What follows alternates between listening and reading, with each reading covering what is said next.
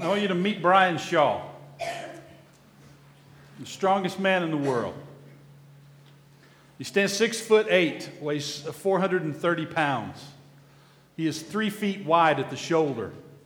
His biceps are 2 feet around. His neck is thicker than most men's thighs. And he says, you know what? I know I'm big. I've been big all my life. I've never had to prove how tough I am. I bet he hasn't. By the time that Brian was old enough to go to school, he was a full head taller than every other kid in his class. At recess, the children would pile on his back, not because they didn't like him, but because they wanted to see how many of them he could carry.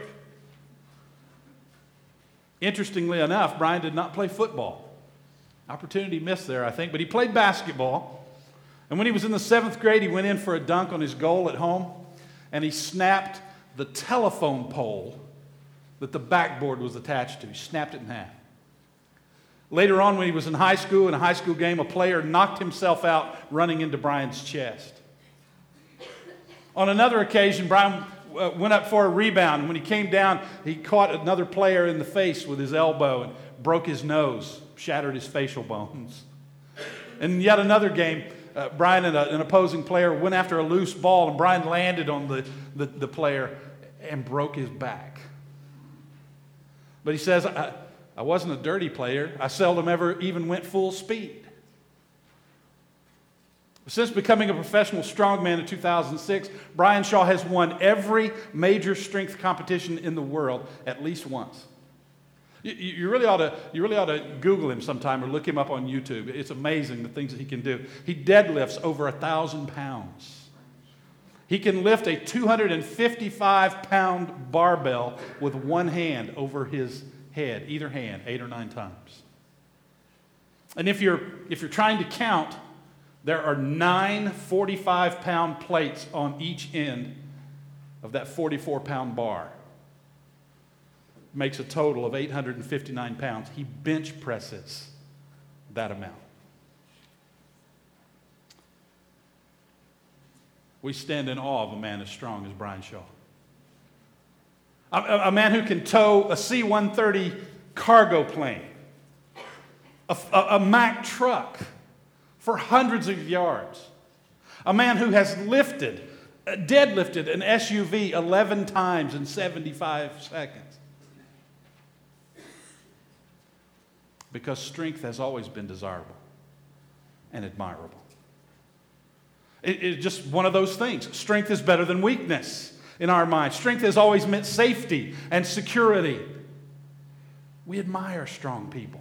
Particularly, we admire people who are strong in the face of difficult circumstances or strong in the face of adversity. This Christmas, we're in a series of messages we're calling, And He Will Be Called.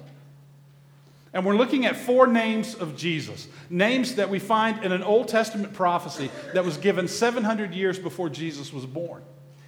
Words that were spoken in a period of time when there was great uncertainty and fear and turmoil and instability, a time not unlike the times we live in today. And into that time, into that environment, the prophet Isaiah said a child is coming who's going to change everything. He said it like this in Isaiah chapter 9 and verse 6. He said, "For a child is born to us. A son is given to us. The government will rest on his shoulders, and he will be called Wonderful Counselor, Mighty God, Everlasting Father, Prince of Peace." Prophetic titles that talk about the work and the purpose for which Jesus came. Prophetic titles that were a description of what Jesus came here to be and what He came here to do. And last week we looked at Jesus as the Wonderful Counselor. Today we want to look at that prophetic title that says that Jesus is the Mighty God. Now make sure you don't miss this. You know, with this many people in one room, we've got people from different church backgrounds and maybe people from no church background at all, and you may be here and you don't know what you think about all this, but I want you to see something that ought to make an impression on you, and that is 700 years before He was born, the prophet said about Jesus, He is God. He's the mighty God. 700 years later, remember we referenced this last week, 700 years later, an angel would appear to Jesus' earthly father, Joseph, and tell him he's going to be called Emmanuel, which means God with us. Jesus is our mighty God. Jeremiah is another one of those Old Testament prophets. One of those men who was kind of like a preacher of the day. He spoke on God's behalf. He spoke to the people. He told them things that God wanted them to know. A lot of times their message was negative because God's people were kind of messing things up. And they had to be told that judgment was coming. They had to be told that there's going to be consequences for the things that you're doing and not doing. But occasionally in the prophets, we read beautiful things. Like Jeremiah wrote in Jeremiah chapter 32 and verse 17. It's scripture that talks about how great and how mighty God is. It says, "O sovereign Lord, you made the heavens and the earth by your strong hand and powerful arm. Nothing is too hard for you." Look at that first word. The New Living Translation says, "Oh." The King James Version says, "Ah, Lord God, you have made the heavens and the earth by your powerful outstretched arm." But listen, that's not like right? Like something pleasant and relaxing. It's actually in a Hebrew word. It comes from a Hebrew word that means pain or fear. In fact, 6 times in the Old Testament, it's translated "alas" in the King James Version. So that means it's not it's right? Like you're going to be when you open your credit card statement in January, correct? So Jeremiah starts this verse out saying, I'm a little bit afraid to be talking about this. This makes me a little nervous to bring this subject up. What subject? God's power and strength. His power is so immense. His strength is so limitless. He is all strength and all power. And I tremble a little bit when I bring this up. Jeremiah says, I have to take a couple of deep breaths, I have to swallow hard, and I have to control my shaking when I tell you that God made everything through His strength and through His power, and nothing is too hard for Him. Nothing is too hard for Him. Now, some of us showed up here today with some problems. I mean, life is a mess. Some of us got a marriage that's tanking. And I just tell you, nothing is too hard for God. Nothing is too hard for God. Somebody's lost a job.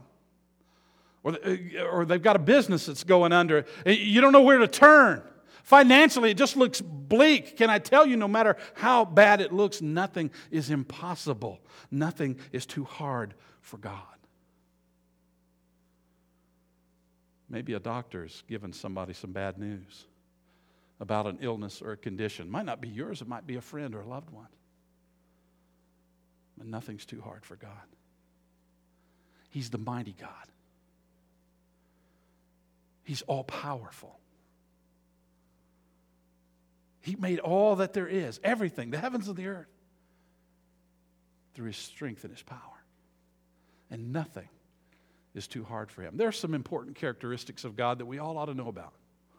They're kind of long words, they're complicated words, but they ought to just roll off our tongues if we're believers. They're called the omnis. And omni is Latin, and it's pretty simple. It means all. But it has the connotation of being all-encompassing. In other words, it takes in everything there is to take in about whatever it is attached to. And so for thousands of years, God has been described this way. He's been described as being omniscient. God is omniscient. That means He knows everything. He knows everything. The Bible says God actually knows our thoughts. And that means some of us are in trouble. He's reading our minds. Do you know I'm an amateur mind reader? Yeah. Let me give you an example. Get a pen or a pencil. Follow along here, okay? And a piece of paper. Now, this is an all skate, okay? Everybody plays. I want you start out by picking any number you want to pick. Now, you can, if you want to pick, 11 trillion, that's fine, but there's math involved, so you might want to keep it simple. All right? So pick any number you want. Everybody got a number? Okay. Now double it. For example, if you pick 25, it's 50 now. Okay? Now add 10 to that number. So if you pick 25, it became 50. When you double it, you add 10 and it's 60. Yeah, very good. You can't be taught. Okay. Now, divide that number by 2. I just threw some of you for a loop right there. Division just knocked you down, didn't it? Divide that number by 2. And then finally, subtract the number that you first picked from the number you just got when you divided by 2. And the number you're left with is 5. Right? Okay. It's always 5. If you didn't get 5, you made an error somewhere, and so, F in math for you.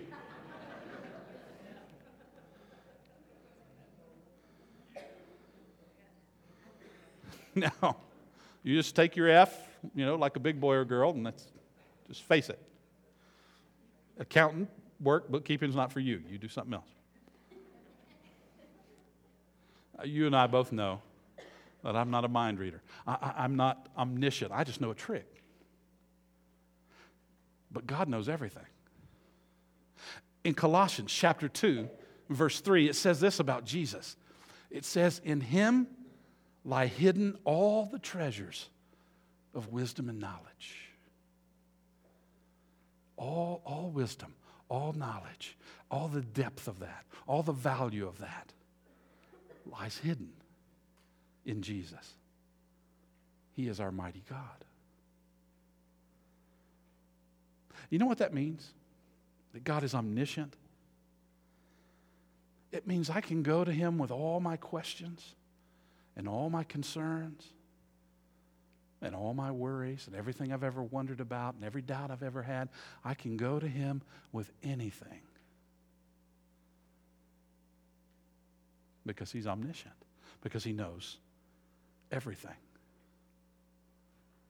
God is also omnipresent. That means he's everywhere. God exists everywhere at once. The psalmist wrote this in Psalm 139, verses 7 through 10. "I can never escape from your spirit. I can never get away from your presence. If I go up to heaven, you are there. If I go down to the grave, you are there. If I ride the wings of the morning, if I dwell by the farthest oceans, even your hand will guide me and your strength will support me."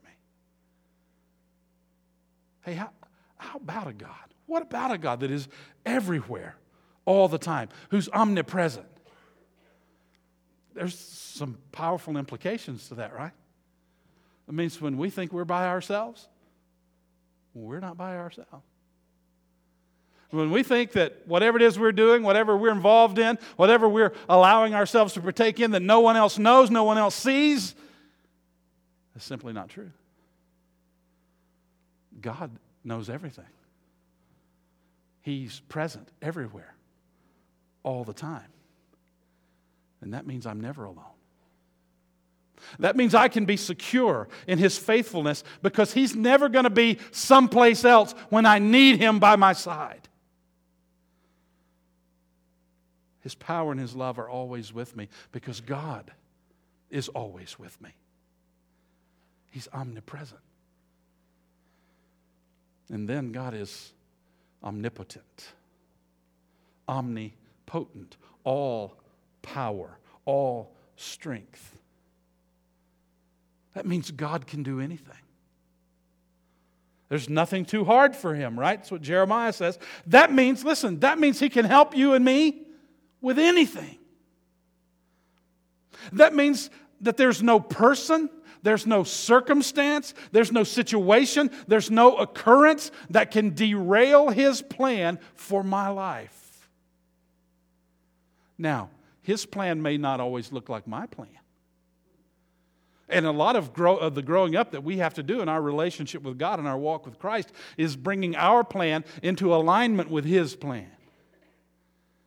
And when we understand that and when we're walking out that process, that's when we can understand that there's nothing that can derail that plan. There's nothing you face. Listen, God's not up in heaven biting His fingernails, wiping sweat off His brow, worried about what's going to happen to you. He knows. He knows.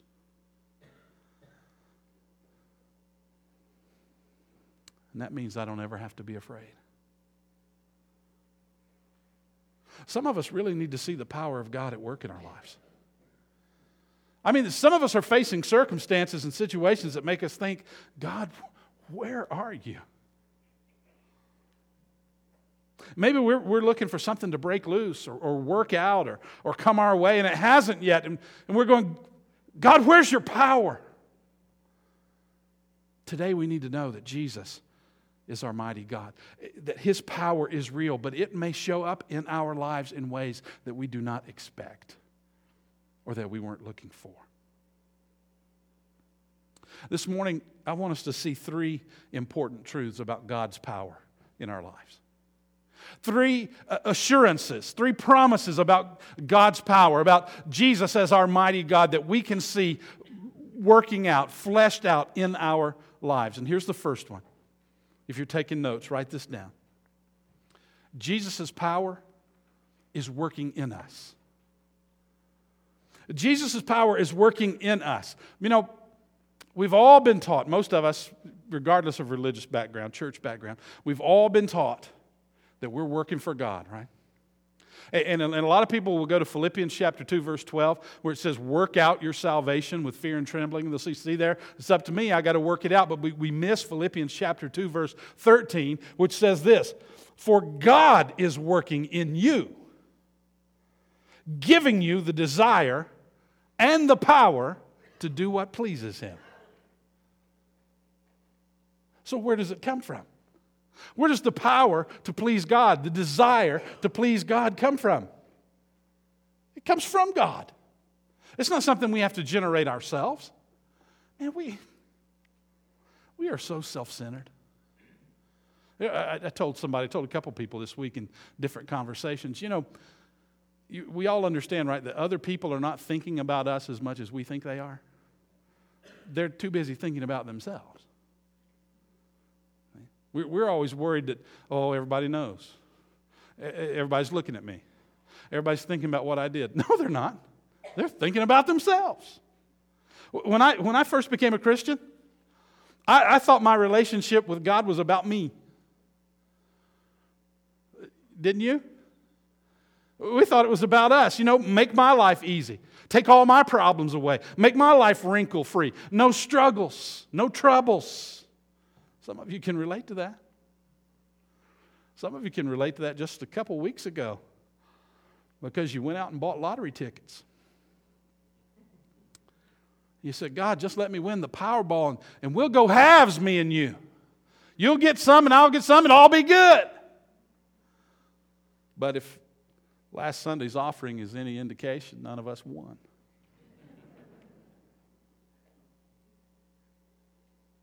See, God's power is not about making my life easy.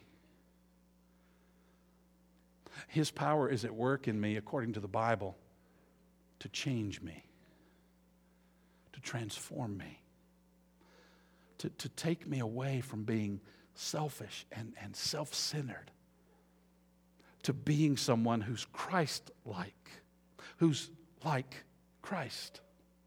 Full of love and compassion and peace and patience and gentleness and self-control and all of the other fruit of the Holy Spirit. That's God's power working in us, but we don't always get that. We don't always see that. We think everybody else gets the breaks, right? Things always go well for everybody else. I mean, somebody at work got the promotion we thought we should have got. Or we think that God's put us up on a shelf and He's forgotten about us. Nothing seems to be happening in our lives. Well, let me tell you that God's power is real. And Jesus' power is working in us to change us and transform us and allow us to become more like Him, to become more like Christ. And sometimes that happens in periods of relative inactivity in our lives. And sometimes it happens when the storm is beating us half to death. But God's power is at work. Jesus' power is at work in us, working in us. And the second truth that we need to see is that Jesus' power is working for us. His power is working in us and it's working for us. In Isaiah chapter 40, verses 29 to 31. It says this about God. It starts off talking about God. He gives power to the weak and strength to the powerless. Even youths will become weak and tired, and young men will fall in exhaustion. Do you remember when you were a little kid and you could run all day long? Those of you that have little children, you understand this, right? It's like they're wound up in the morning and they run all day long. But there comes a time, there comes a point where they just collapse. I've seen my son, more than one of them, sitting at the dinner table doing this right here. Trying to eat. Right? Why? Because they've run all day long. Isaiah says it happens to everybody. In fact, the word that's translated youth there is used in other places to mean athlete. The strong people, the well-conditioned people, kind of the best of the best. Which means even the best of us get weak and tired and exhausted. It happens to everybody. If that's where you find yourself today, you're not any different than anybody else. It's what happens to us. But now, feel this with me. It goes on to say this, verse 31.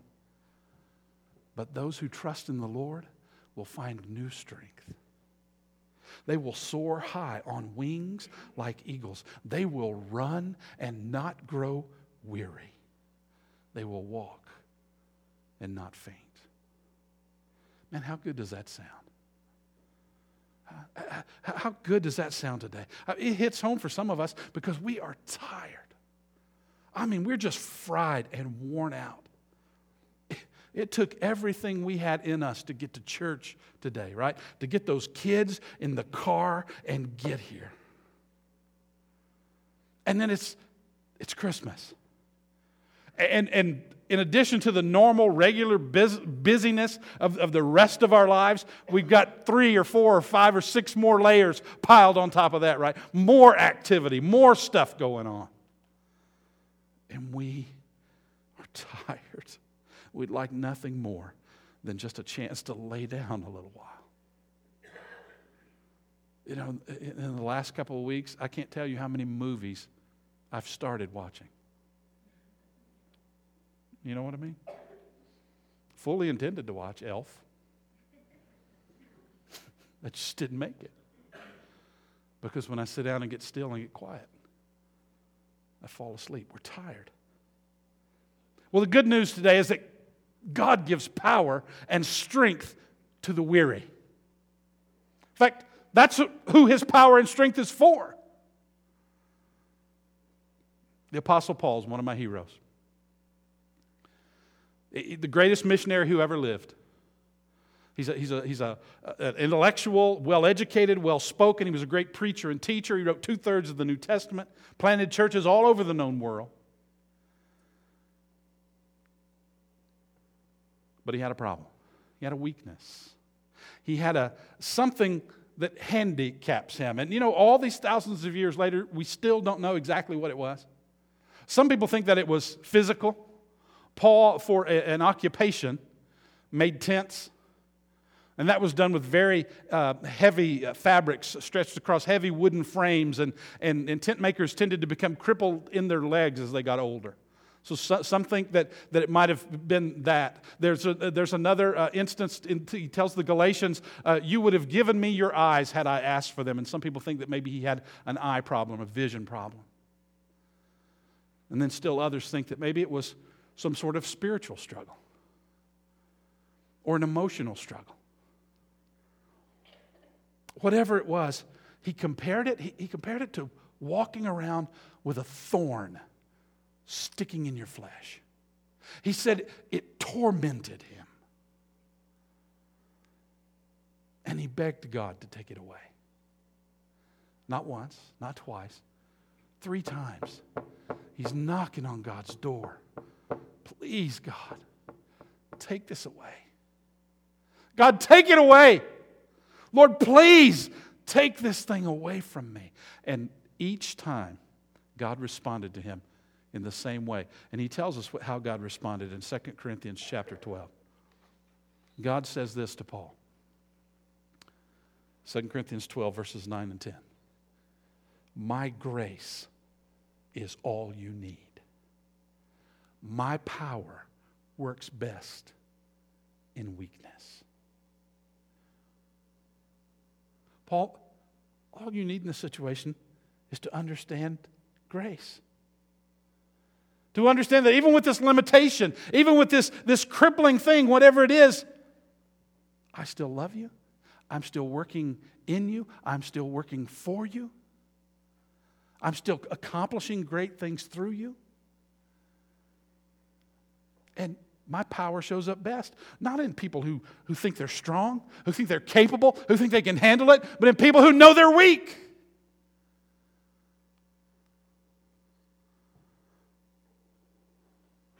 And then look at what Paul says. He says, so now I'm glad to boast about my weaknesses. How crazy is that? We spend all our time covering them up, hiding them from other people, pretending that everything's okay when it's not. Paul says, I'm glad to boast about them. Why? So that the power of Christ can work through me. So that people can see it's not me, it's Jesus. He says, he goes on, verse 10, that's why I take pleasure in my weaknesses and in the insults, hardships, persecutions, and troubles that I suffer for Christ. And listen to this last sentence that Paul wrote.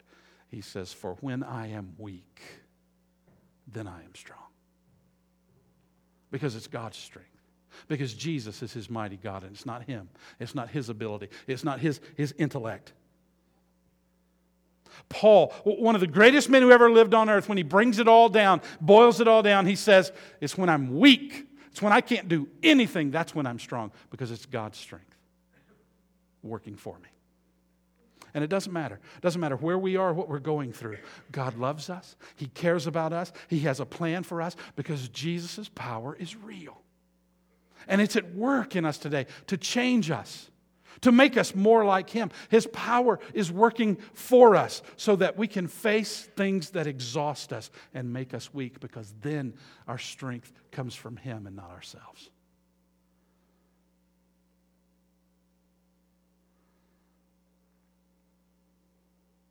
And then the third truth we need to see today is that Jesus' power is working through us. It's working in us. It's working for us. It's working through us. I love what Jesus says to his followers in Acts chapter 1. Acts chapter 1 follows up the Gospels. It's after Jesus has been raised from the dead. And in Acts chapter 1, it's literally just moments before Jesus goes back to be with the Father. Before he leaves his followers on this earth and goes back. And he's giving his followers some final instructions in Acts chapter 1 and verse 8. And here's what he says to them. You will receive power when the Holy Spirit comes upon you, and you will be my witnesses, telling people about me everywhere. In Jerusalem, throughout Judea, in Samaria, and to the ends of the earth. Now let's break this down just a little bit. Jesus says, you will be my witnesses. He didn't say we would be his scholars, or his theologians, or his Bible experts, or his preachers. He said we'd be His witnesses. A witness is not expected to be a skilled speaker or a great teacher or a counselor. A witness is just somebody who tells somebody else their story, who tells somebody else what they have seen and experienced. In this case, Jesus said, you're going to be my witnesses. You're going to tell other people what you have seen and experienced because of me and because of the work that I do in you and for you. Being one of His witnesses is simply telling others about what Jesus has done for us. And Jesus says, you can do that anywhere. It can be done everywhere, not just in church. Anywhere. You can do it in Jerusalem.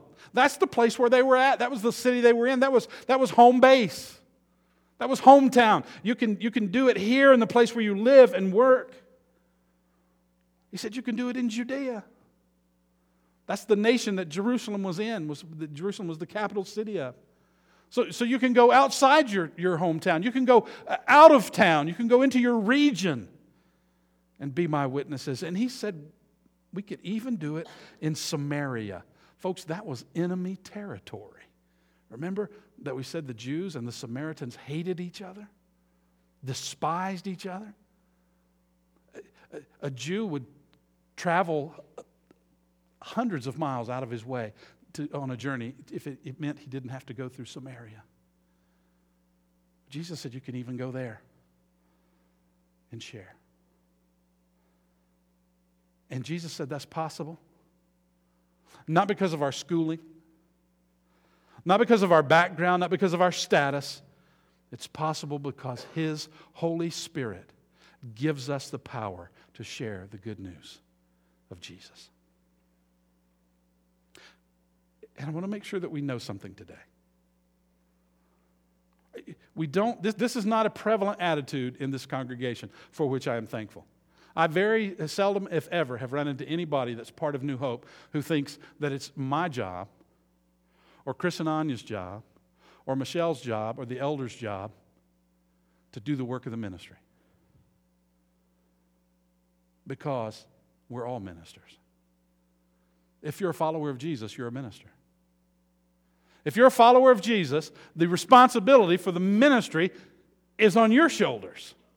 God gives you spiritual leadership to come alongside you and to help you hone your skills, help you learn how to do that a little better. But the responsibility for the ministry is on you. Whether you're a stay-at-home mom or a teacher, or you have a business, or you're an employee, or you work in a factory or on a farm, or you're an athlete, or you're president of the chess team. Whatever you do, if you're a follower of Jesus, you're a minister. And Jesus' power is available to work through every one of us if we'll just step out in faith and go. Jesus' power will work through us. Now, can I tell you what I'm not talking about? Because you start talking about this and people get nervous. People wonder what I mean. I am not telling you to go out and stand on a street corner and start preaching the gospel. And I'm not telling you to go knock on some stranger's door and ask them if they know Jesus. And I am not telling you to go buy a bunch of gospel tracts and start leaving them in public restrooms. Well, there's a ministry. Or start leaving them in restaurants as a tip. Oh, come on. Please, listen, please. A couple things that I ask. First of all, if you're wearing a New Hope t-shirt, don't cuss anybody out, okay? If you've got a spiritual bumper sticker on your car, don't road rage on somebody. You know what I'm saying? Don't tell them that they're number one, make gestures at them. And if you're going to leave a gospel tract as a tip, put some money in there too. Preferably 20 or 25%. Go above and beyond. I'm not calling you to do any of that stuff, but listen now, if God's telling you to do it, you listen to Him, not me, okay? If you've been through our Explore membership class, you know that our witness strategy here is invest and invite. Invest and invite. Invest ourselves, invest our lives in the lives of people around us through relationships with people that we love, people that we live with, people that we work with, people that we go to school with, people we play golf with. And then when God opens a door, We feel the time is right, we become witnesses. We share our story. We tell others the story of Jesus' work in our lives. And then guess what? It's not up to us to close the deal. That's God's work. We're just responsible for witnessing what we know, witnessing about what we know. It's God's work to seal the deal. There are a couple times each year when people's spiritual antenna go up.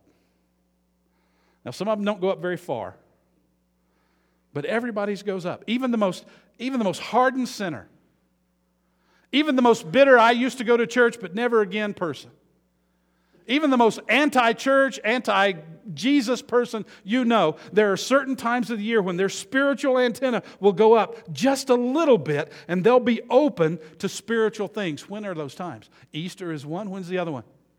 Christmas. Because they can't get away from it. It's in the music. It's in the decorations. It's in the manger scenes, isn't it? It's in a candy cane. The candy cane testifies to Jesus. They can't get away from it.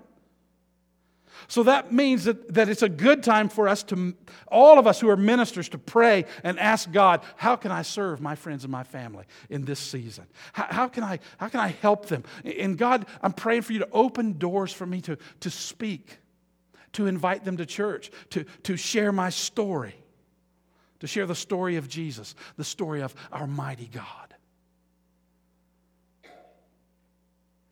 Jesus' power is real. And His power is working in us to make us more like Christ.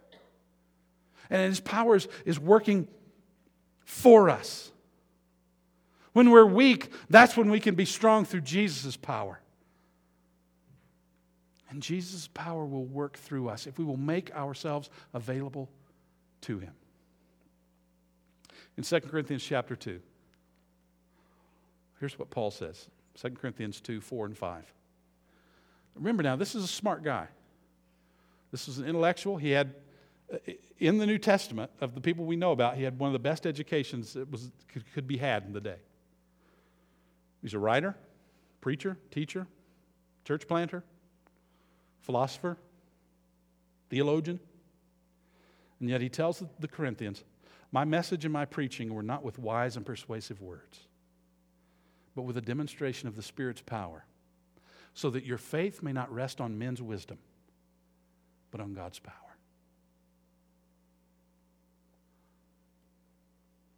I'm nobody special. I was waiting for the amen. Because see, I'm nobody special, and if you think I am, you just haven't known me long enough. I'm just an ordinary guy who loves Jesus. Maybe you can relate. You're just an ordinary person, trying to make your way the best way you can. But listen to me. Something extraordinary happens when Jesus' power comes in and works in us and for us and through us. 2,000 years ago, Jesus chose ordinary people to be His followers. Ordinary people. He didn't call on the religious elite or on the scholars or on the spiritual leaders. The people He called weren't Pharisees and Sadducees and rabbis. Jesus called blue-collar workers. Half of them, could have been on deadliest catch. They worked the fishing boats. That was their job. He called a despised tax collector, somebody who was universally hated. He called this militant revolutionary who hated Rome, who wanted nothing more than to see Rome fall. He took people who had nothing going for them in the world's eyes. But Jesus took those 12 ordinary people, and when His power worked through Him, they did extraordinary things and changed the world. In fact, in the book of Acts, at one point, Jesus' followers, it has said, the men who have turned the world upside down have now come here.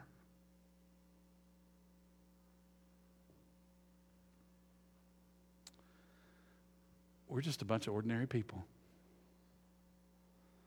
And you may remember this, I've told you this several times before, that the original New Testament word for ordinary in the Greek language is idiotes. Yeah, that's where we get the English word. The word my mom wouldn't let me say when I was a kid, but I'm grown now. That's where we get the word idiot. But don't get offended, because it just means we're ordinary people.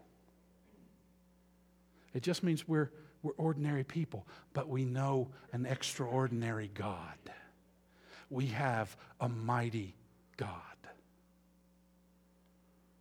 And think about the things he was able to accomplish through 12 ordinary people who were willing to allow God's power to work through them.